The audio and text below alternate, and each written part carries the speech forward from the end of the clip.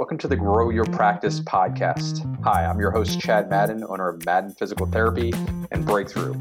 Join me each week as we dive into the best practices, systems, principles, tips, and tricks to help you grow your private practice.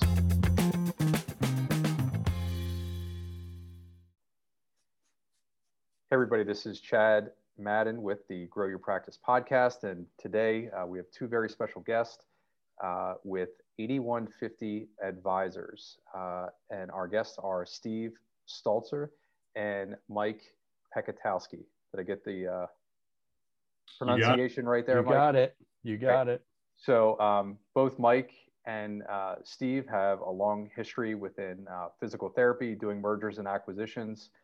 They've been on both sides of the table as well. And I think if you're thinking of selling your practice within the next few years, this is going to be an enlightening conversation. So welcome to the call here. Thanks, Chad. And Steve, can you go through and give us a little, at least history of of your PT career, how you matriculated up to this point, and your involvement with 8150? Yeah, you bet. So the short version is graduated from PT school in 97, started out as a treating PT, moved kind of quickly into management side of things, and joined in 2001 a practice that was in Vail, Colorado. At the time we had 4 clinics, about 15 therapists, and slowly started buying into that practice, or maybe quickly started buying into that practice. Entered that in a management role, and then quickly on the ownership side, we had a couple partners, 2 that were slowly phasing out of the business, but stayed on for the next 10 years or so. And at that time, we were very, what I consider opportunistic about growth. We were opening a clinic every, year, maybe every other year, but really doing it in a fashion that was, as things presented themselves. And as we grew and as we invested in ourselves, we got a lot of help, both from in and outside the industry, different consulting groups, different executive coaches, different people with strategic planning. We really phased into more of a strategic growth phase of the company, and eventually grew it over the next 14 years to where we had 35 clinics across 4 states. Became much more intentional in building value along the way, not just growing for the sake of growing. We did several acquisitions, worked with an outside group that helped us kind of clarify our goals around what we were looking for in acquisitions, and again, do it more strategically rather than just seeing who was out there looking to sell. We did a couple hospital MSAs, a couple hospital joint ventures, so really a pretty unique practice, but continued to invest in our leadership team and in understanding the business side of it. And we successfully sold that practice in 2015.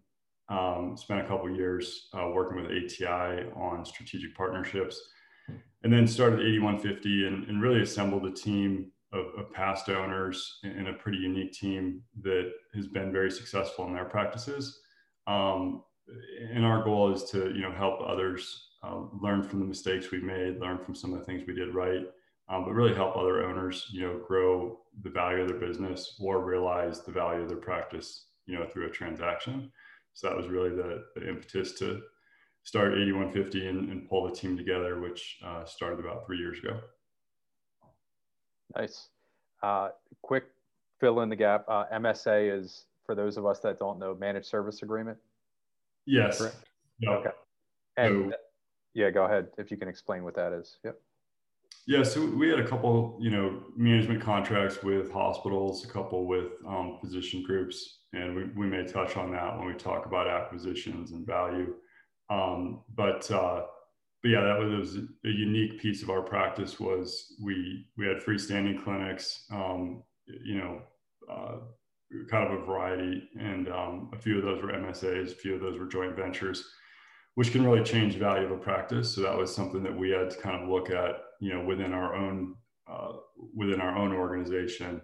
And some of those were great cash cows, but they weren't necessarily adding value to the business. But yeah, we had a couple of both. Great. And same question for you, Mike. And the question was basically fill in the gaps of how you got to from PT school to where you're at Yeah. today with So 8150? my story is very similar to Steve's, with the exception I did also graduate in '97. The main difference is I worked primarily with the larger PT practices and worked my way through the ranks there. Held various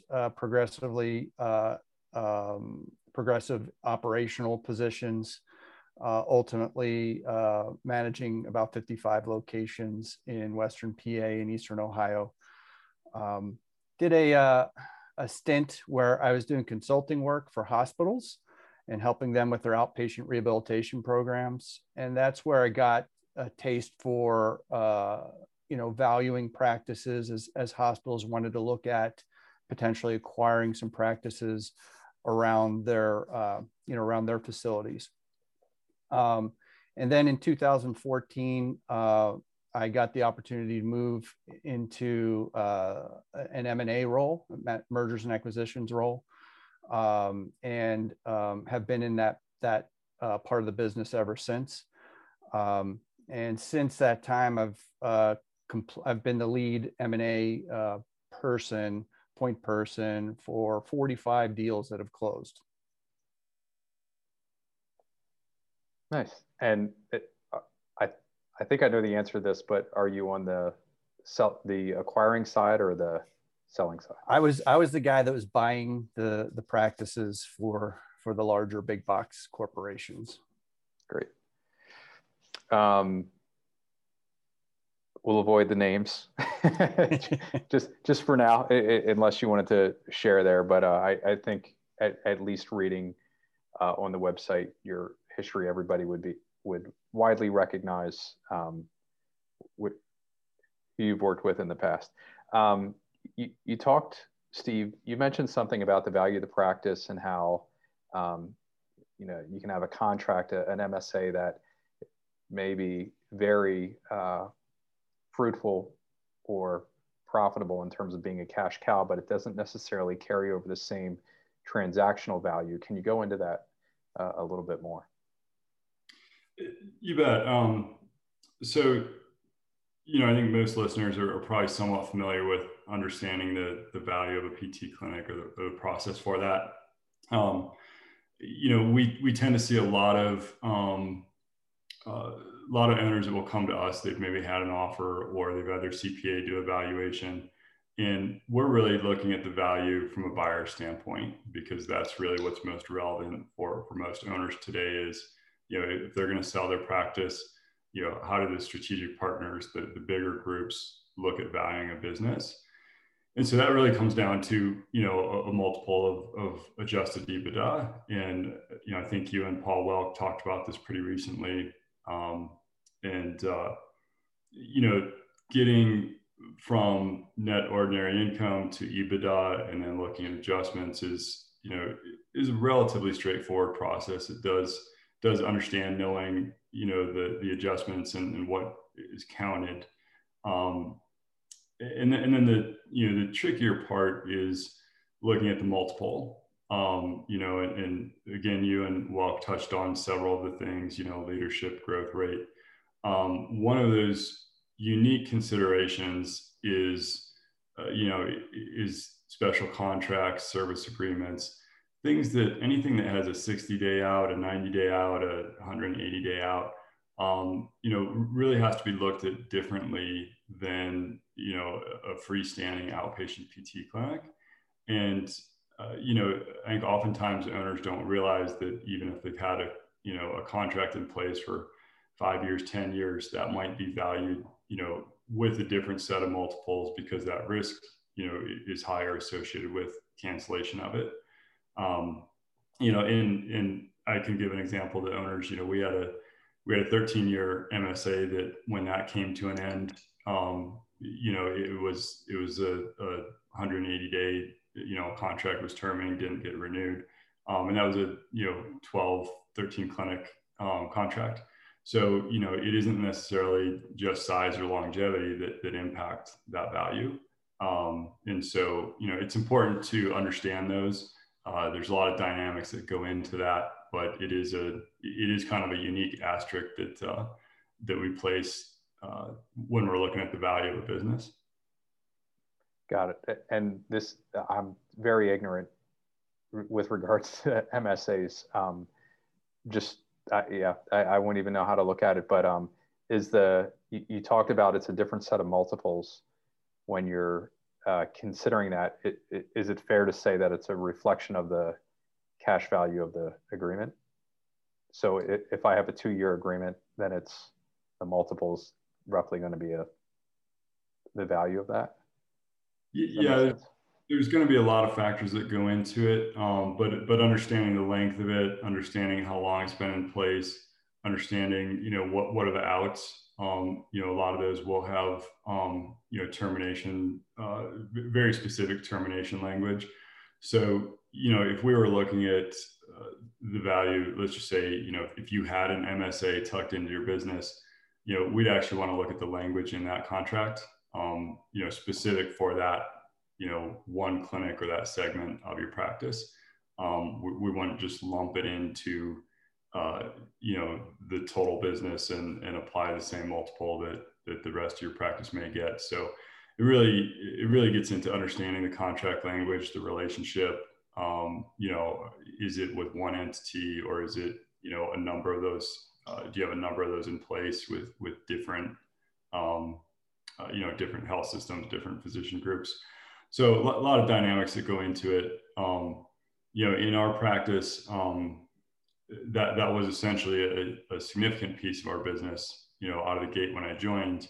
And so we were just very intentional that as we were building our value and as we were looking at strategic planning over time, we were just leveraging that part of the business to grow other aspects that have more value. So I think sometimes, as more and more service agreements, take place, as that becomes, more common with hospitals to outsource PT, it's important to step back from it and understand, are you building value, at the same rate, and just understanding the dynamics of that. Even within MSAs, there's things you can do to, to make them more valuable.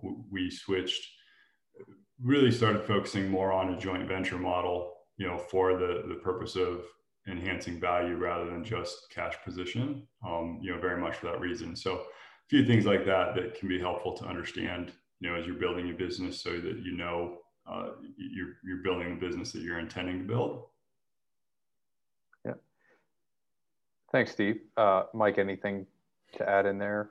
Yeah, I would just add, from a buyer's perspective, an MSA is a paper transaction, and that can be, depending on the terms of that agreement, can be canceled relatively easily. So that's where the risk, from a buyer's perspective, is perceived.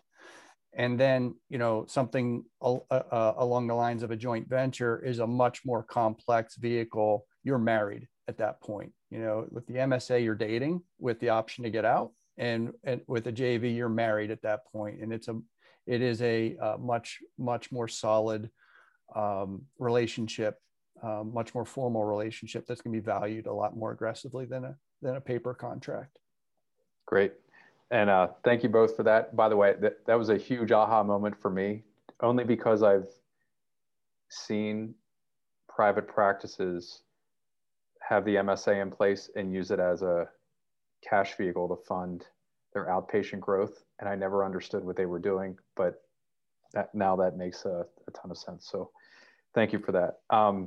Steve, you wrote an article in Impact, which I think is ultimately, if we go back far enough, that's how you ended up being a guest here on the podcast.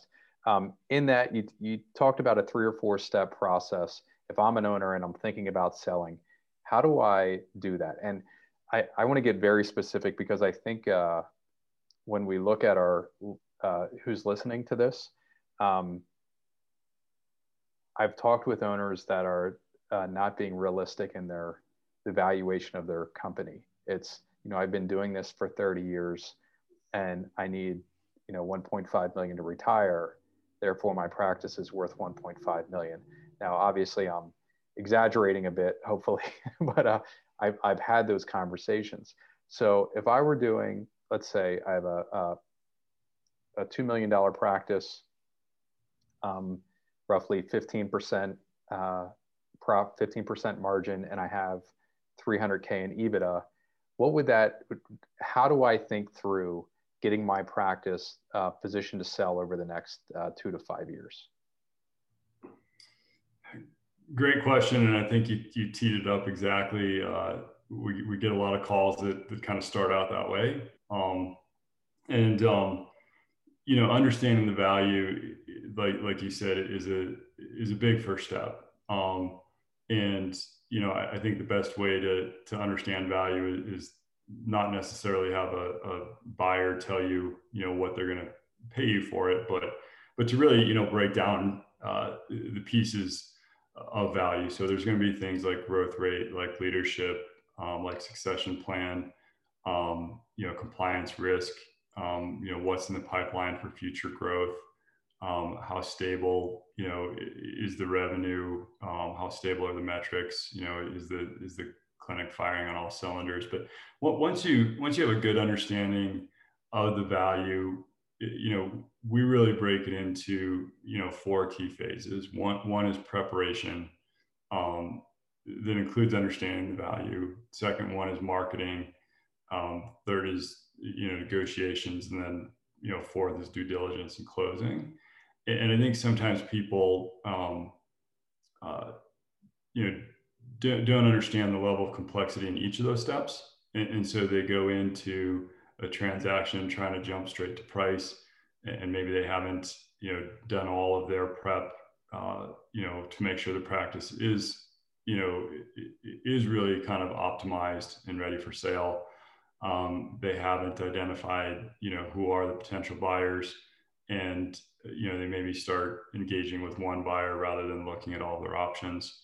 So, the key areas that we can probably talk about, one would be, preparation, and then, kind of go deeper past that. What we'll typically do in that phase, is kind of go through the same way a buyer would. We'll go through a full data request. We'll look at new patients. We'll look at visits. We'll look at trends over time. We'll look at ratios of, labor, of rent. We'll look at growth rates, really to try to get an understanding, from a buyer's perspective. And we've got a unique advantage in having Mike on the team, because, he's been in that buyer's seat for so long, that, it really kind of is just a natural fit to look at, how are the buyers going to view this. We also want to make sure that, the owner is clarified, what their goals are. Why are they looking for a partner? Why is now the right time? And it can be a variety of reasons. It doesn't just have to be, retirement or that age.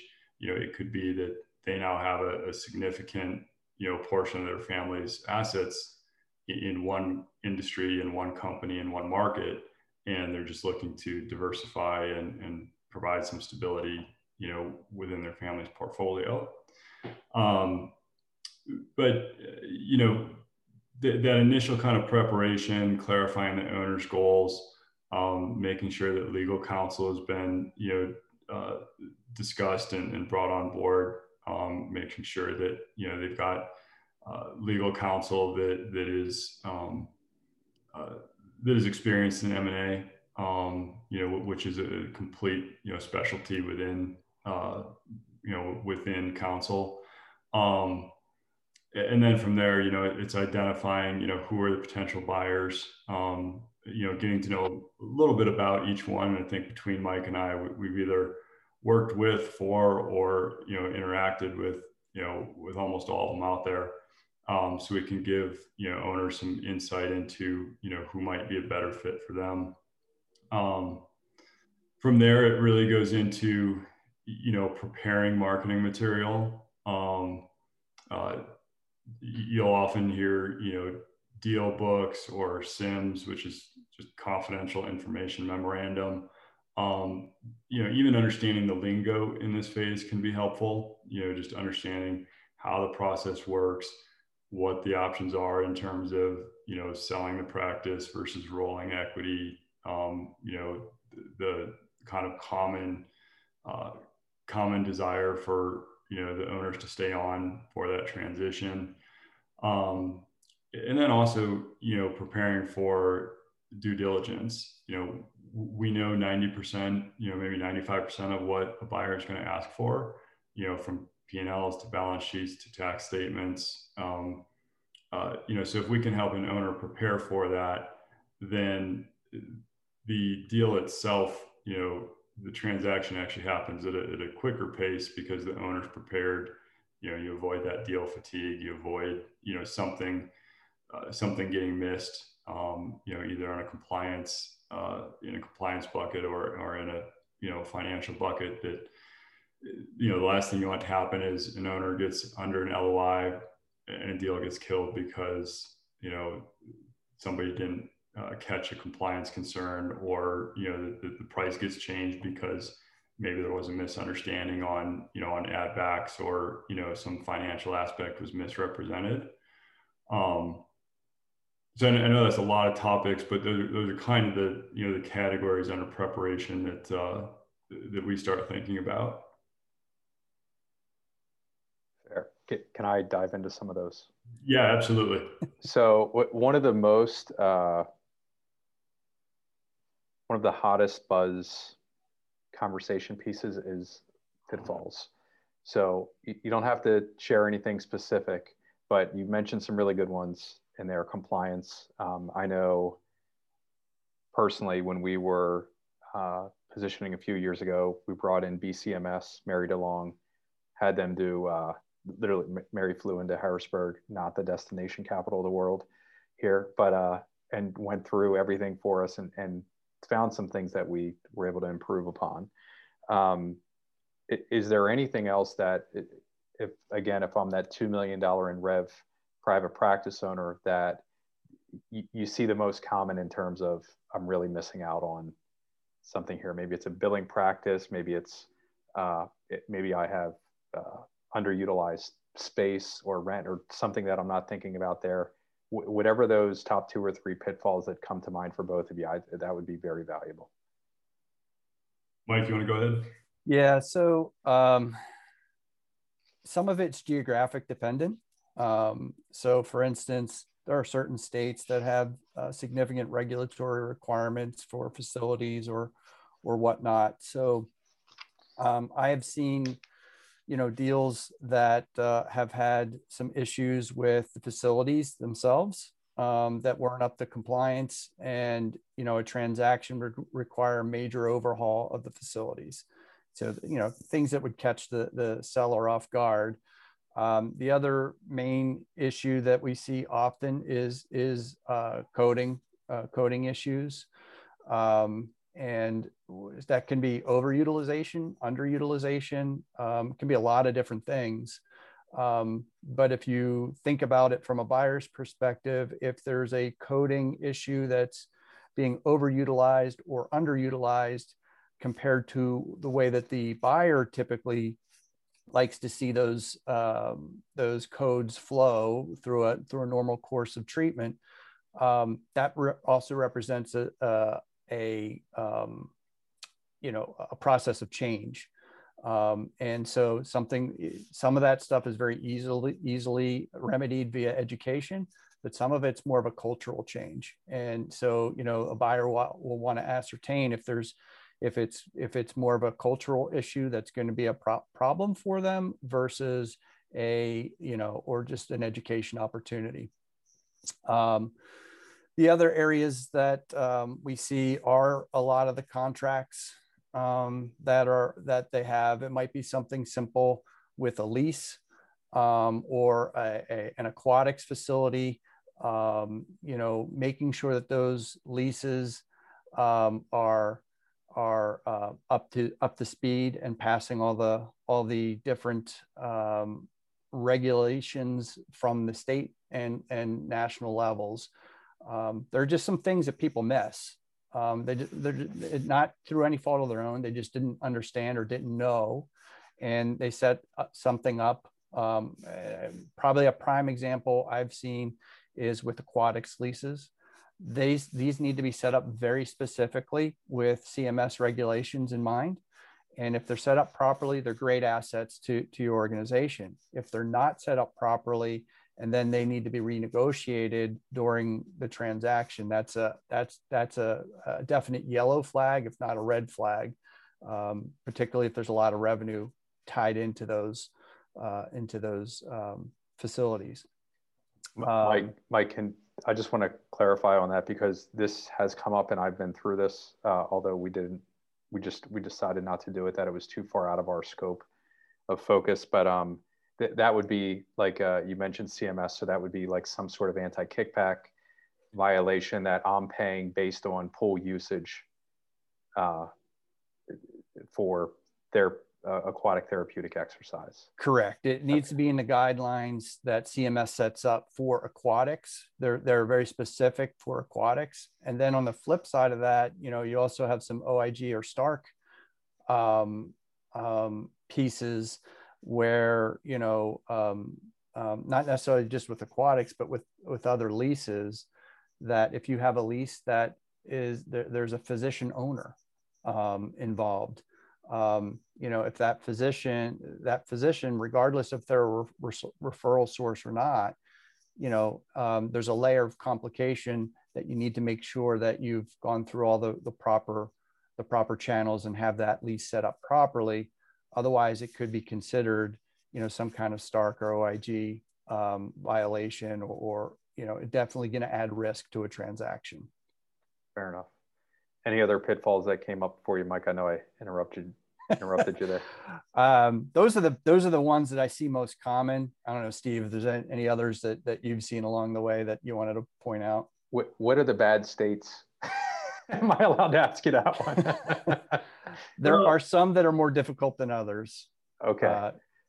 California tends to be challenging, and Massachusetts tends to be challenging. I would guess New York, but New York is also challenging. Again, you're but for different reasons. Yeah, fair enough. Thanks, Mike. And Chad, I was going to add, we're pretty fortunate.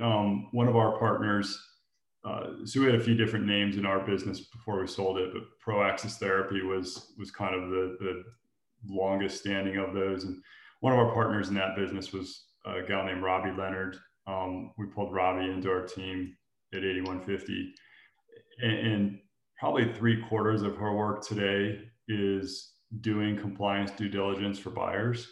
And so, she's typically working for private equity groups or larger acquirers to do the compliance portion of due diligence. So we actually leverage Robbie to help us, prepare sellers and make sure that they've had a once over, and any compliance issues that, that might come up late in the game, that we just button those up, from the start. Mike touched on a lot of those. And you see things that often as the owners don't realize that they're doing something that is a red flag or a concern to a buyer. If you ever want to have Robbie on and just do a whole session on compliance prep for acquisitions, she and Mary and Nancy Beckley are three of the kind of leading experts in that area, and we could definitely get Robbie on here if that would help. Yeah, that would be great. I will share, Mike, you mentioned the coding issues. The most common one that, and you said it's an education process, and it was for me, is the 97140 times 1 or 2, and then 97110 times 3. So it's 2 units of manual, 2 units of Therex, stays the same for all 8, 12, 15 visits, and the entire clinic is doing that. So Mary had a term for it. I think it's called redundant coding, where you just keep doing the same thing over and over. And it's not that therapists are bad or owners are bad or anything like that, but it's especially at that, $1 to maybe even $5 million run rate, it's very easy to be focused on so many other things that we have to juggle as business owners, that we can kind of take our eye off the ball with just ethical or proper coding, for like compliant coding. And that's a good point. We'll look at charge diversity, whether it's on the M&A side, somebody getting ready to sell, or whether it's, somebody that we're just helping them build value in their business, to look at, what does that charge diversity look like? Because even in a clinic where it looks like it's in that mid range across the whole clinic, you often find that there's a couple therapists, that maybe overutilize a couple codes, and whether they're leaving dollars on the table or just not using the right codes, associated with the patient's, problem list.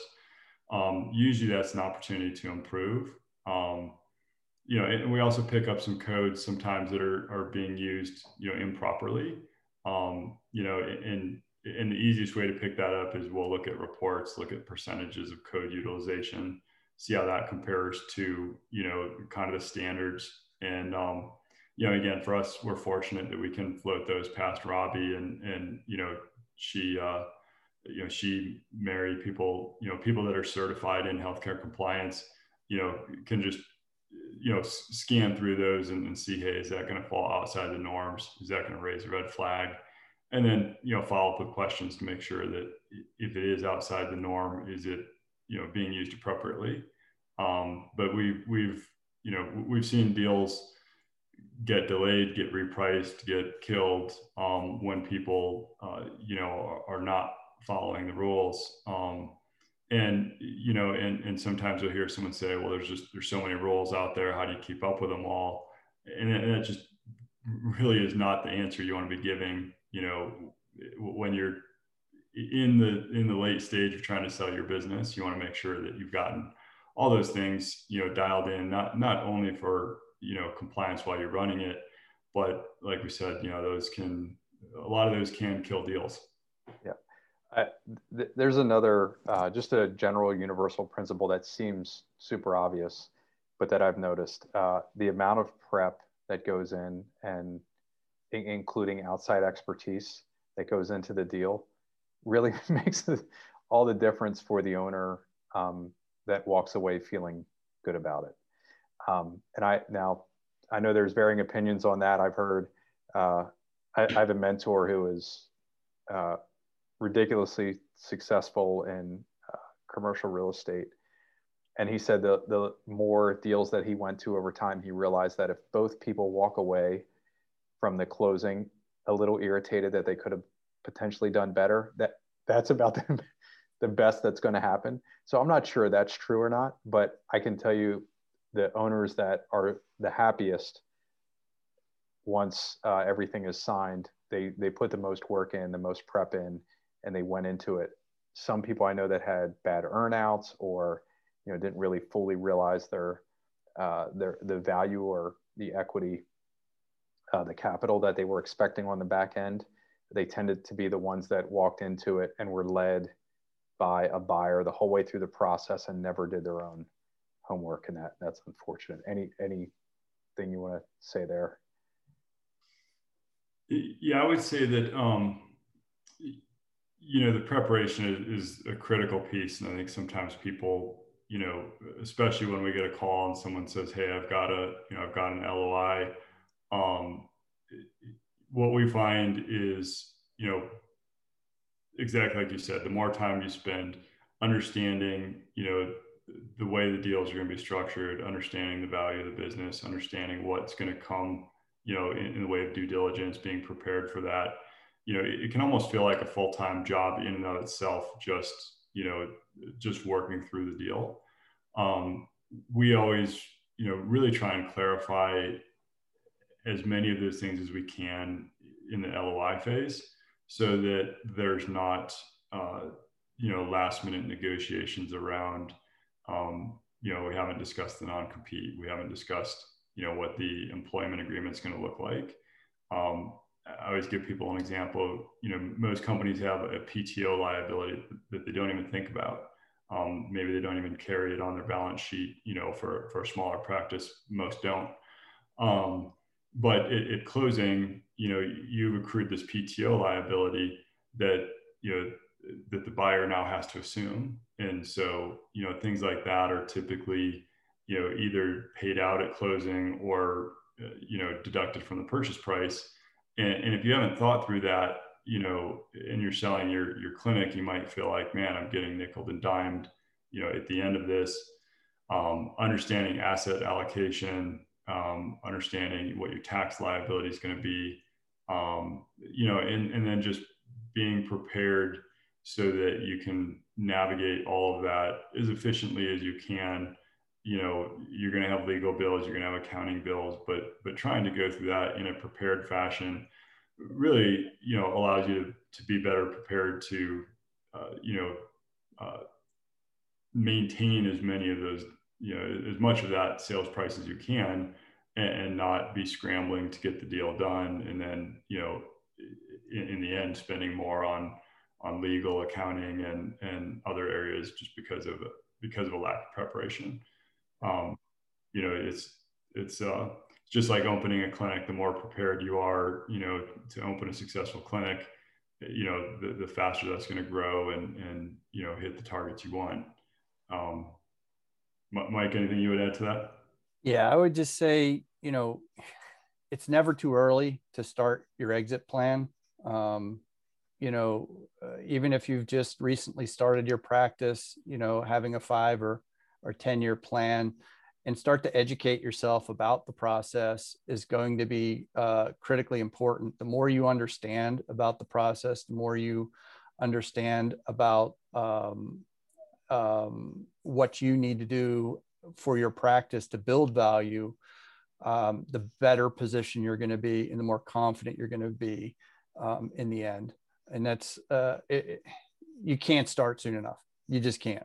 I don't care if you just started your practice a year ago, or if been at it for 20 years, you just can't start soon enough. And I think that's wise, Mike. I've just seen that happen too often, where I'm going to wait until I'm, in my late 60s or 70s to walk away, and it's often not pleasant. It might also help to note that, the typical time between when somebody starts talking to a buyer and when the deal closes, it's generally somewhere, between 4 to 6 months, if you know what you're doing. If you don't, that can drag out, and that's where you can start to risk deal fatigue, and on both sides. There are lots of different challenges. I would say, I've always told folks, start at least a year before you're ready to go, at least a year. And that way it gives you time to gather your information and start to get prepared. Great. You mentioned something around growth rate as a factor for determining multiple or EBITDA. I had never really asked about this before, but in all of your deals, is there a growth rate of a company that you saw where you said, hey, there's really something here in terms of the high bar? And is there something that is, the Mendoza line, if we're going to use a baseball analogy? For all of our listeners, I'm not sure you can see this, but Mike's background is, I think it's a single A. His son plays minor league baseball. That's a picture. Oh, no, that's just his travel team. He doesn't play minor. He was playing in a minor league stadium. Oh, yeah. I'm sorry. Okay. So I misunderstood the story, but it's a beautiful baseball field. So having said that, is there a growth rate that is amazing that, would alert the buyer, hey, there's really something going on here? And is there something that's low that alerts the buyer, hey, this is a liability? I'll let Mike follow up with his comments on this, but what I often tell owners is, we're in a growing industry, right? On average, PT is growing, 3 to 7% annually. So, depending on your market, you could be growing 1 or 2% and actually losing market share.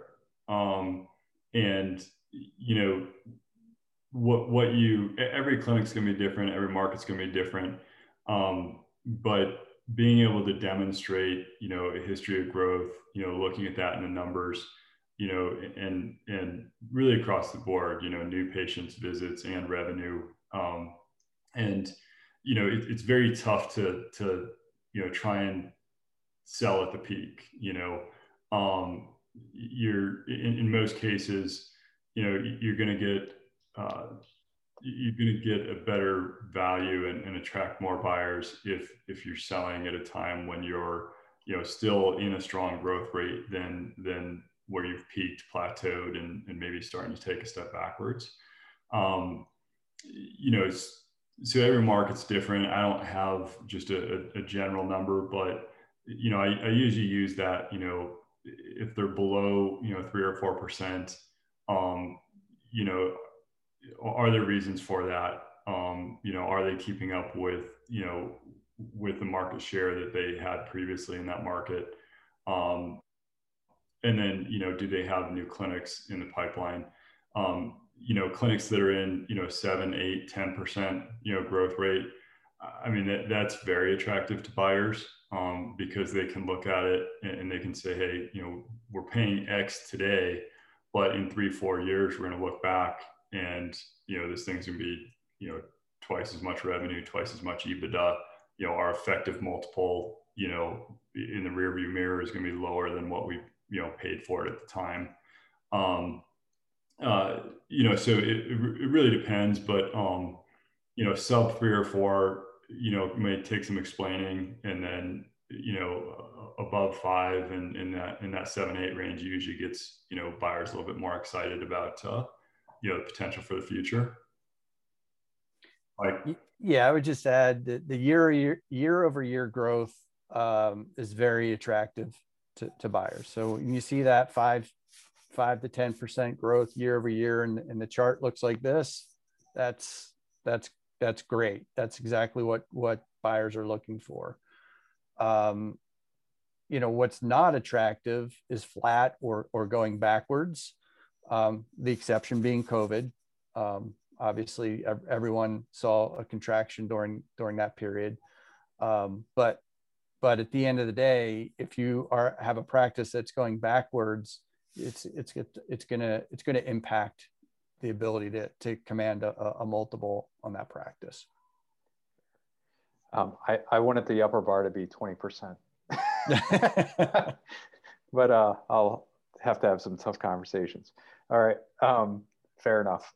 So I want to get into what we had talked about in the prep call for this, which is I'm a $10 million practice in rev, and I'm looking to acquire. I thought I had another question. It's gone. So let's go. Current state of deal flow.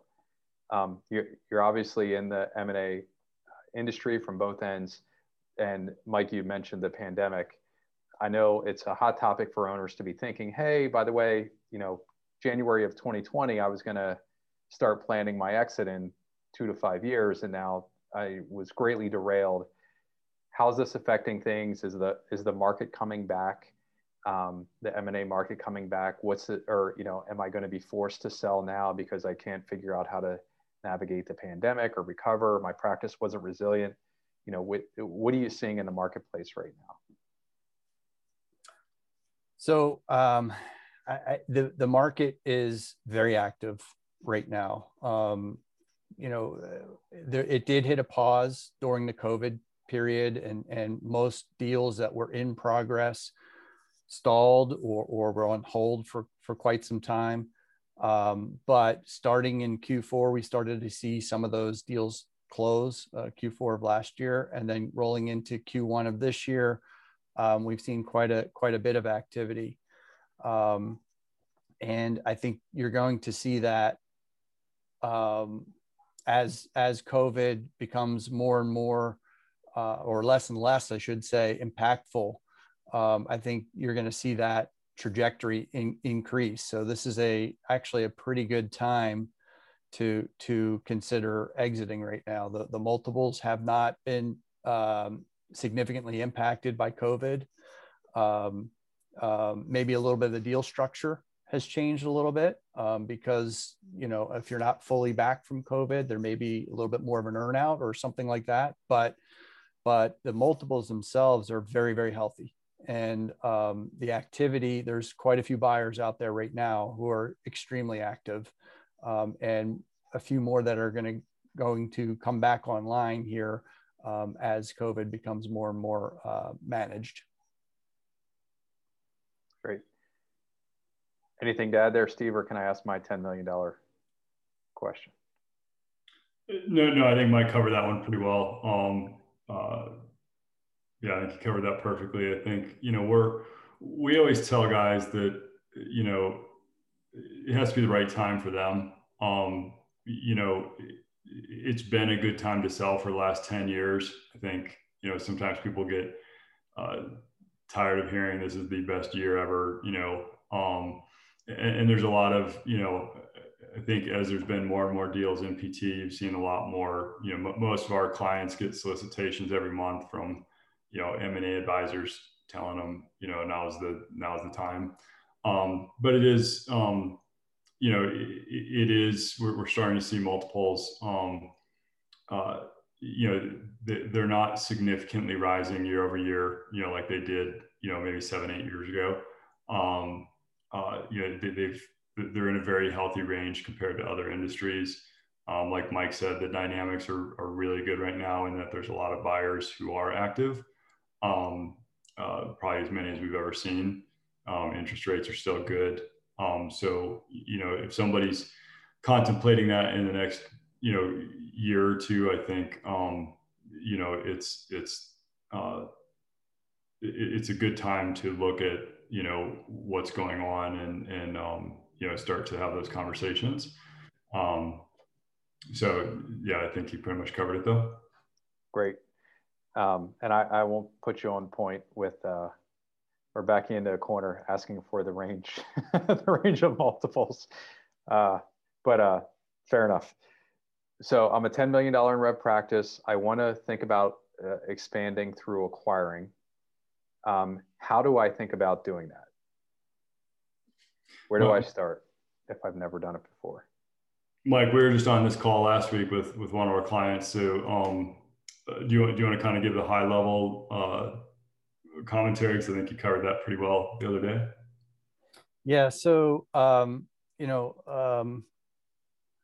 you really want to understand what you're buying and where you want to go and the reasons that you want to acquire. You really want to focus your time identifying who in your market fits those criteria. What you don't want to do is just say, "Hey, who's buying? Let's talk." That's not probably the best approach. You want to be a little bit more proactive than that. You want to understand who's going to be a good fit culturally, who's going to be a good fit geographically, operationally. And once you find those, if there are 40 in the area that you could look at, once you narrow it down, you might find there's only 5 or so that really hit all those boxes that make sense for you. And then you want to start to have that conversation with the potential seller and understand, hey, are they interested in having that conversation? And if they are, now you want to, what you don't want to do is go right into price. You want to understand more about them. You want to understand, make sure that they fit well within your organization, that there are no immediate red flags that would make that practice not desirable. And then if that makes sense, then you go through the normal process that you would if you were looking to sell. You would set up a non-disclosure agreement. You'd gather a little bit of information from them. You would then start to, once you have enough information, then you'd start to talk about price and terms and those kinds of things. But you really want to take it very strategically, and you really want to, not jump into that price conversation right out the gate. I've seen that happen, unfortunately, too many times. Yeah, makes sense. You want to get married on the first date? Right. Fair enough. Yeah. What were you going to say, Steve? Yeah, it's shocking how often that happens. But even asking an owner, in those criteria, are you looking to, why are you looking to do an acquisition? Is it to expand your footprint and expand your impact in new markets, or is it to increase your market share where you're already at?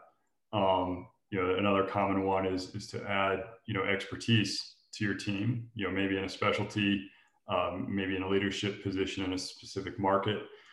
But, understanding and ranking those in terms of, what are you hoping to get from an acquisition, can just really be a good exercise. So that then when you get it down to those, 4 or 5 groups, like in Mike's example, you're going to look at who's a cultural fit. You're going to throw, a lot out because it isn't a cultural fit. But then once they meet, that kind of threshold of culture, geography, the right states, and, are you equipped to go into a new state? Then you have some criteria to rank those by. And I think Paul Welk the other day had a good example of, the cups of coffee. And, really in that first meeting or two, it really is about, getting to know that owner, understanding, do you have commonalities in your culture and your company values, and envision for where you're both going. And then I think, understanding your value proposition of, what makes you an attractive partner or buyer for, for that person. And if you go into it, understanding those things and, with some guidance on how long is that going to take and really build that relationship, kind of establish that common vision. Then for those clients that we work with, then once that relationship is there, we'll do a full data request. We'll look at the value of the business, but, we try to make sure that relationship's been established, that there's been some good discussion, on those key topics before jumping to price. And oftentimes, also people they want to get to price, but they haven't had a discussion, to get to a common adjusted EBITDA. So they're maybe talking apples and oranges. Mike thinks his adjusted EBITDA is, $500,000. And when I pencil it out, I think it's, 350. Well, we're going to have a significantly different expectation of value if we're not starting from the same place, on adjusted EBITDA, what are add backs. And so you really do just need to go through it, methodically. When we did our first couple acquisitions, we got help, from a group like ourselves. And it just kind of helped us streamline that process. And I think we found we were a lot more successful at closing deals because we weren't just going into it haphazardly. So, just taking time to understand that process, have kind of that schedule penciled out. And and like you said, not rush to that marriage on the first date. Yeah, very fair. You mentioned price as a pitfall, and by the way, I'm asking this very selfishly. So I'll be super transparent about how we're thinking of expansion. We are on the eve of opening our 6th office. We have a pipeline of physical therapists coming in that are ascending into director and ultimately partner roles. And when I sit down with our partners here, just as an aside, I have 6 internal partners currently here in my private practice. So there are 2 ways that we can think about expanding. And exactly as you said, Steve, it's either, a new market, or do we want to increase market share in the existing market? That to me is typically going to be expanding space in that area, right? Either opening a satellite office or expanding, going from a 2,000 square foot to a 4,000 square foot clinic. So we can do acquisitions, and there are practices in our community that very much, they understand what we're about. We share a similar storyline. It's a culture fit, as you mentioned, and that would be, a talent acquisition for us, where we're getting an owner. They get the benefit of our central systems and marketing and everything else. And there's also a de novo clinic. where we just open up a new clinic like we've been doing here for the last 3 or 4 years. So it is within the acquisition, other than talking about price way too early, are there other pitfalls that owners who are aspiring acquirers, are there other pitfalls that commonly come up where, I'm going to wake up on the end of a deal and say, hey, this is not working out like I thought, and I missed this in the due diligence process? You hit on culture, and not to beat a dead horse, but culture is a huge one. Vetting that fit, how our decisions made,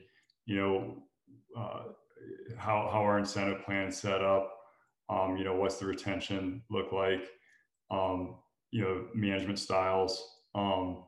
We'll use a variety of tools.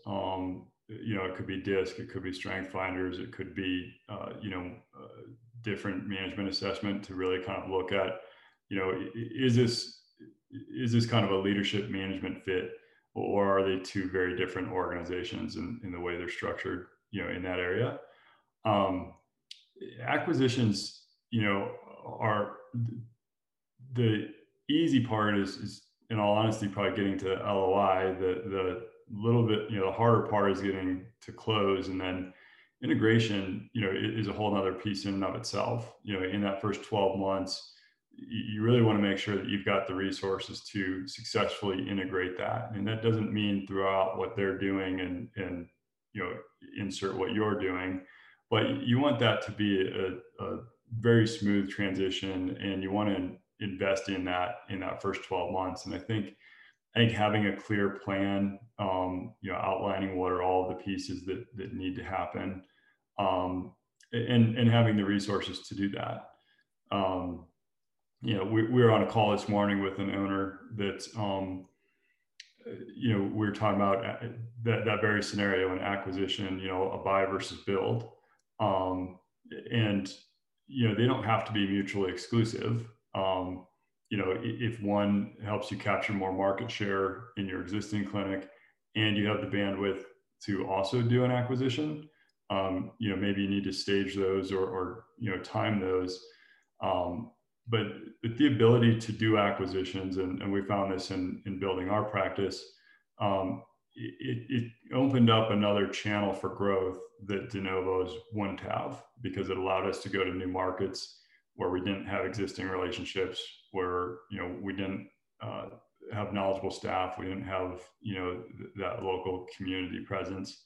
And so, there are times that even though an acquisition may be a little bit more work, may stretch you outside your comfort zone, as you look at your 5-year goals for building a stronger and more valuable practice, one of those may start to surface as, hey, if we can do successful transactions, if we can grow through acquisitions, especially a guy like yourself that's very well connected, has a lot of, contacts with other owners, that may open a whole nother branch of growth for your organization that a de novo, isn't going to.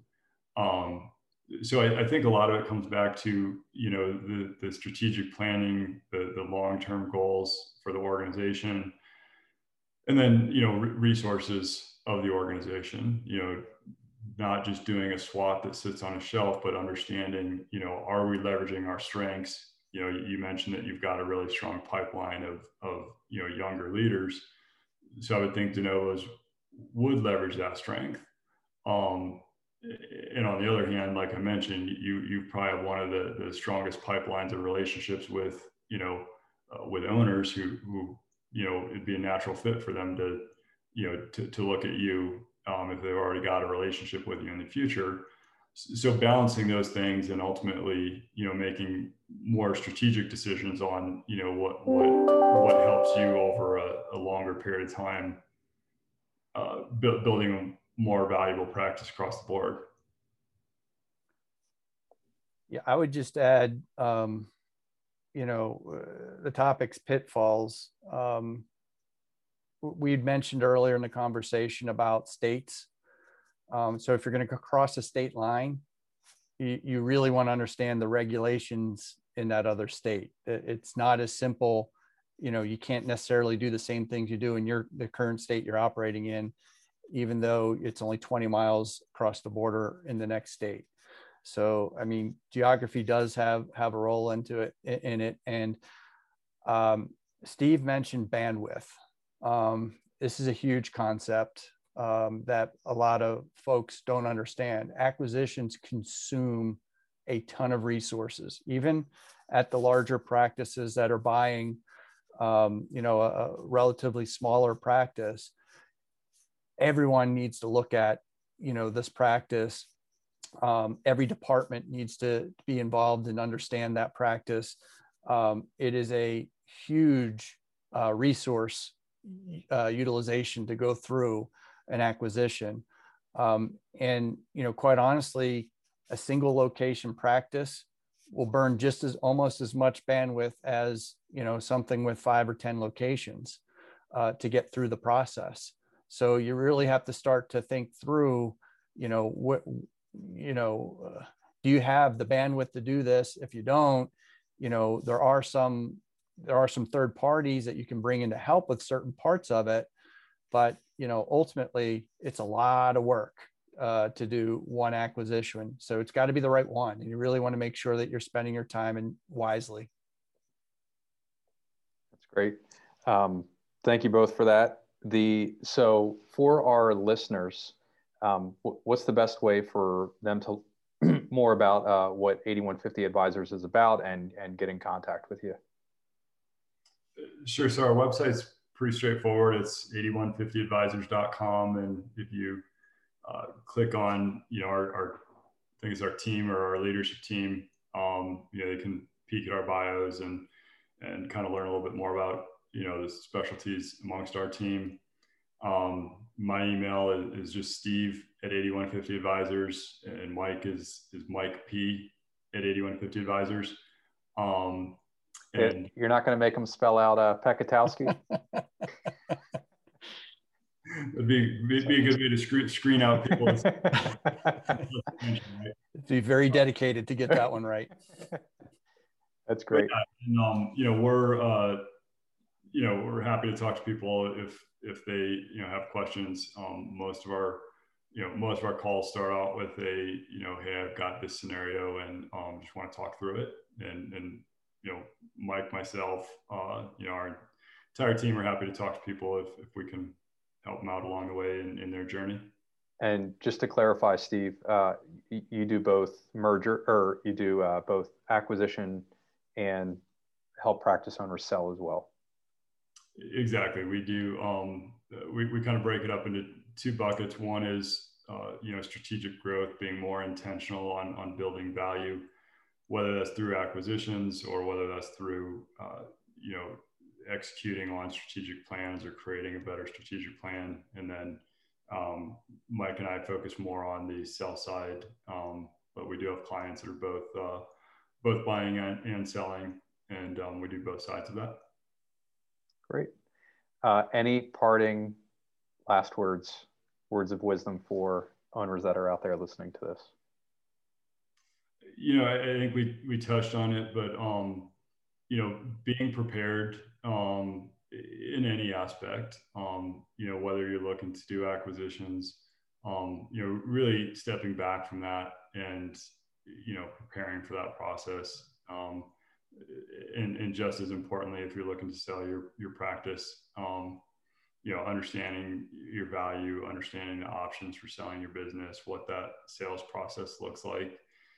As Mike mentioned, most of the sell side owners that we work with, it probably is right in that 12-month range from, when they first, start to act on that and start to get ready and understand the value. It's about a year before that transaction is actually closing. And, if they're using that time effectively and also if they're, looking at the value of their business as they're building it, that was a huge turning point for us in helping us to clarify, that decision that you were just presenting yourself, looking at the value of our business and then looking at, how can we best leverage our team to build value. But that makes that transition in the future easier. But other than that, truly appreciate you having us on, and you're doing a lot of good by sharing the expertise and the people you've had on lately, and appreciate being included in that. Yeah, thank you both for being here. Steve Stalzer and Mike Pekatowski, everybody from 8150 Advisors. Thank you both again for sharing. I greatly appreciate it. Thanks, Chad.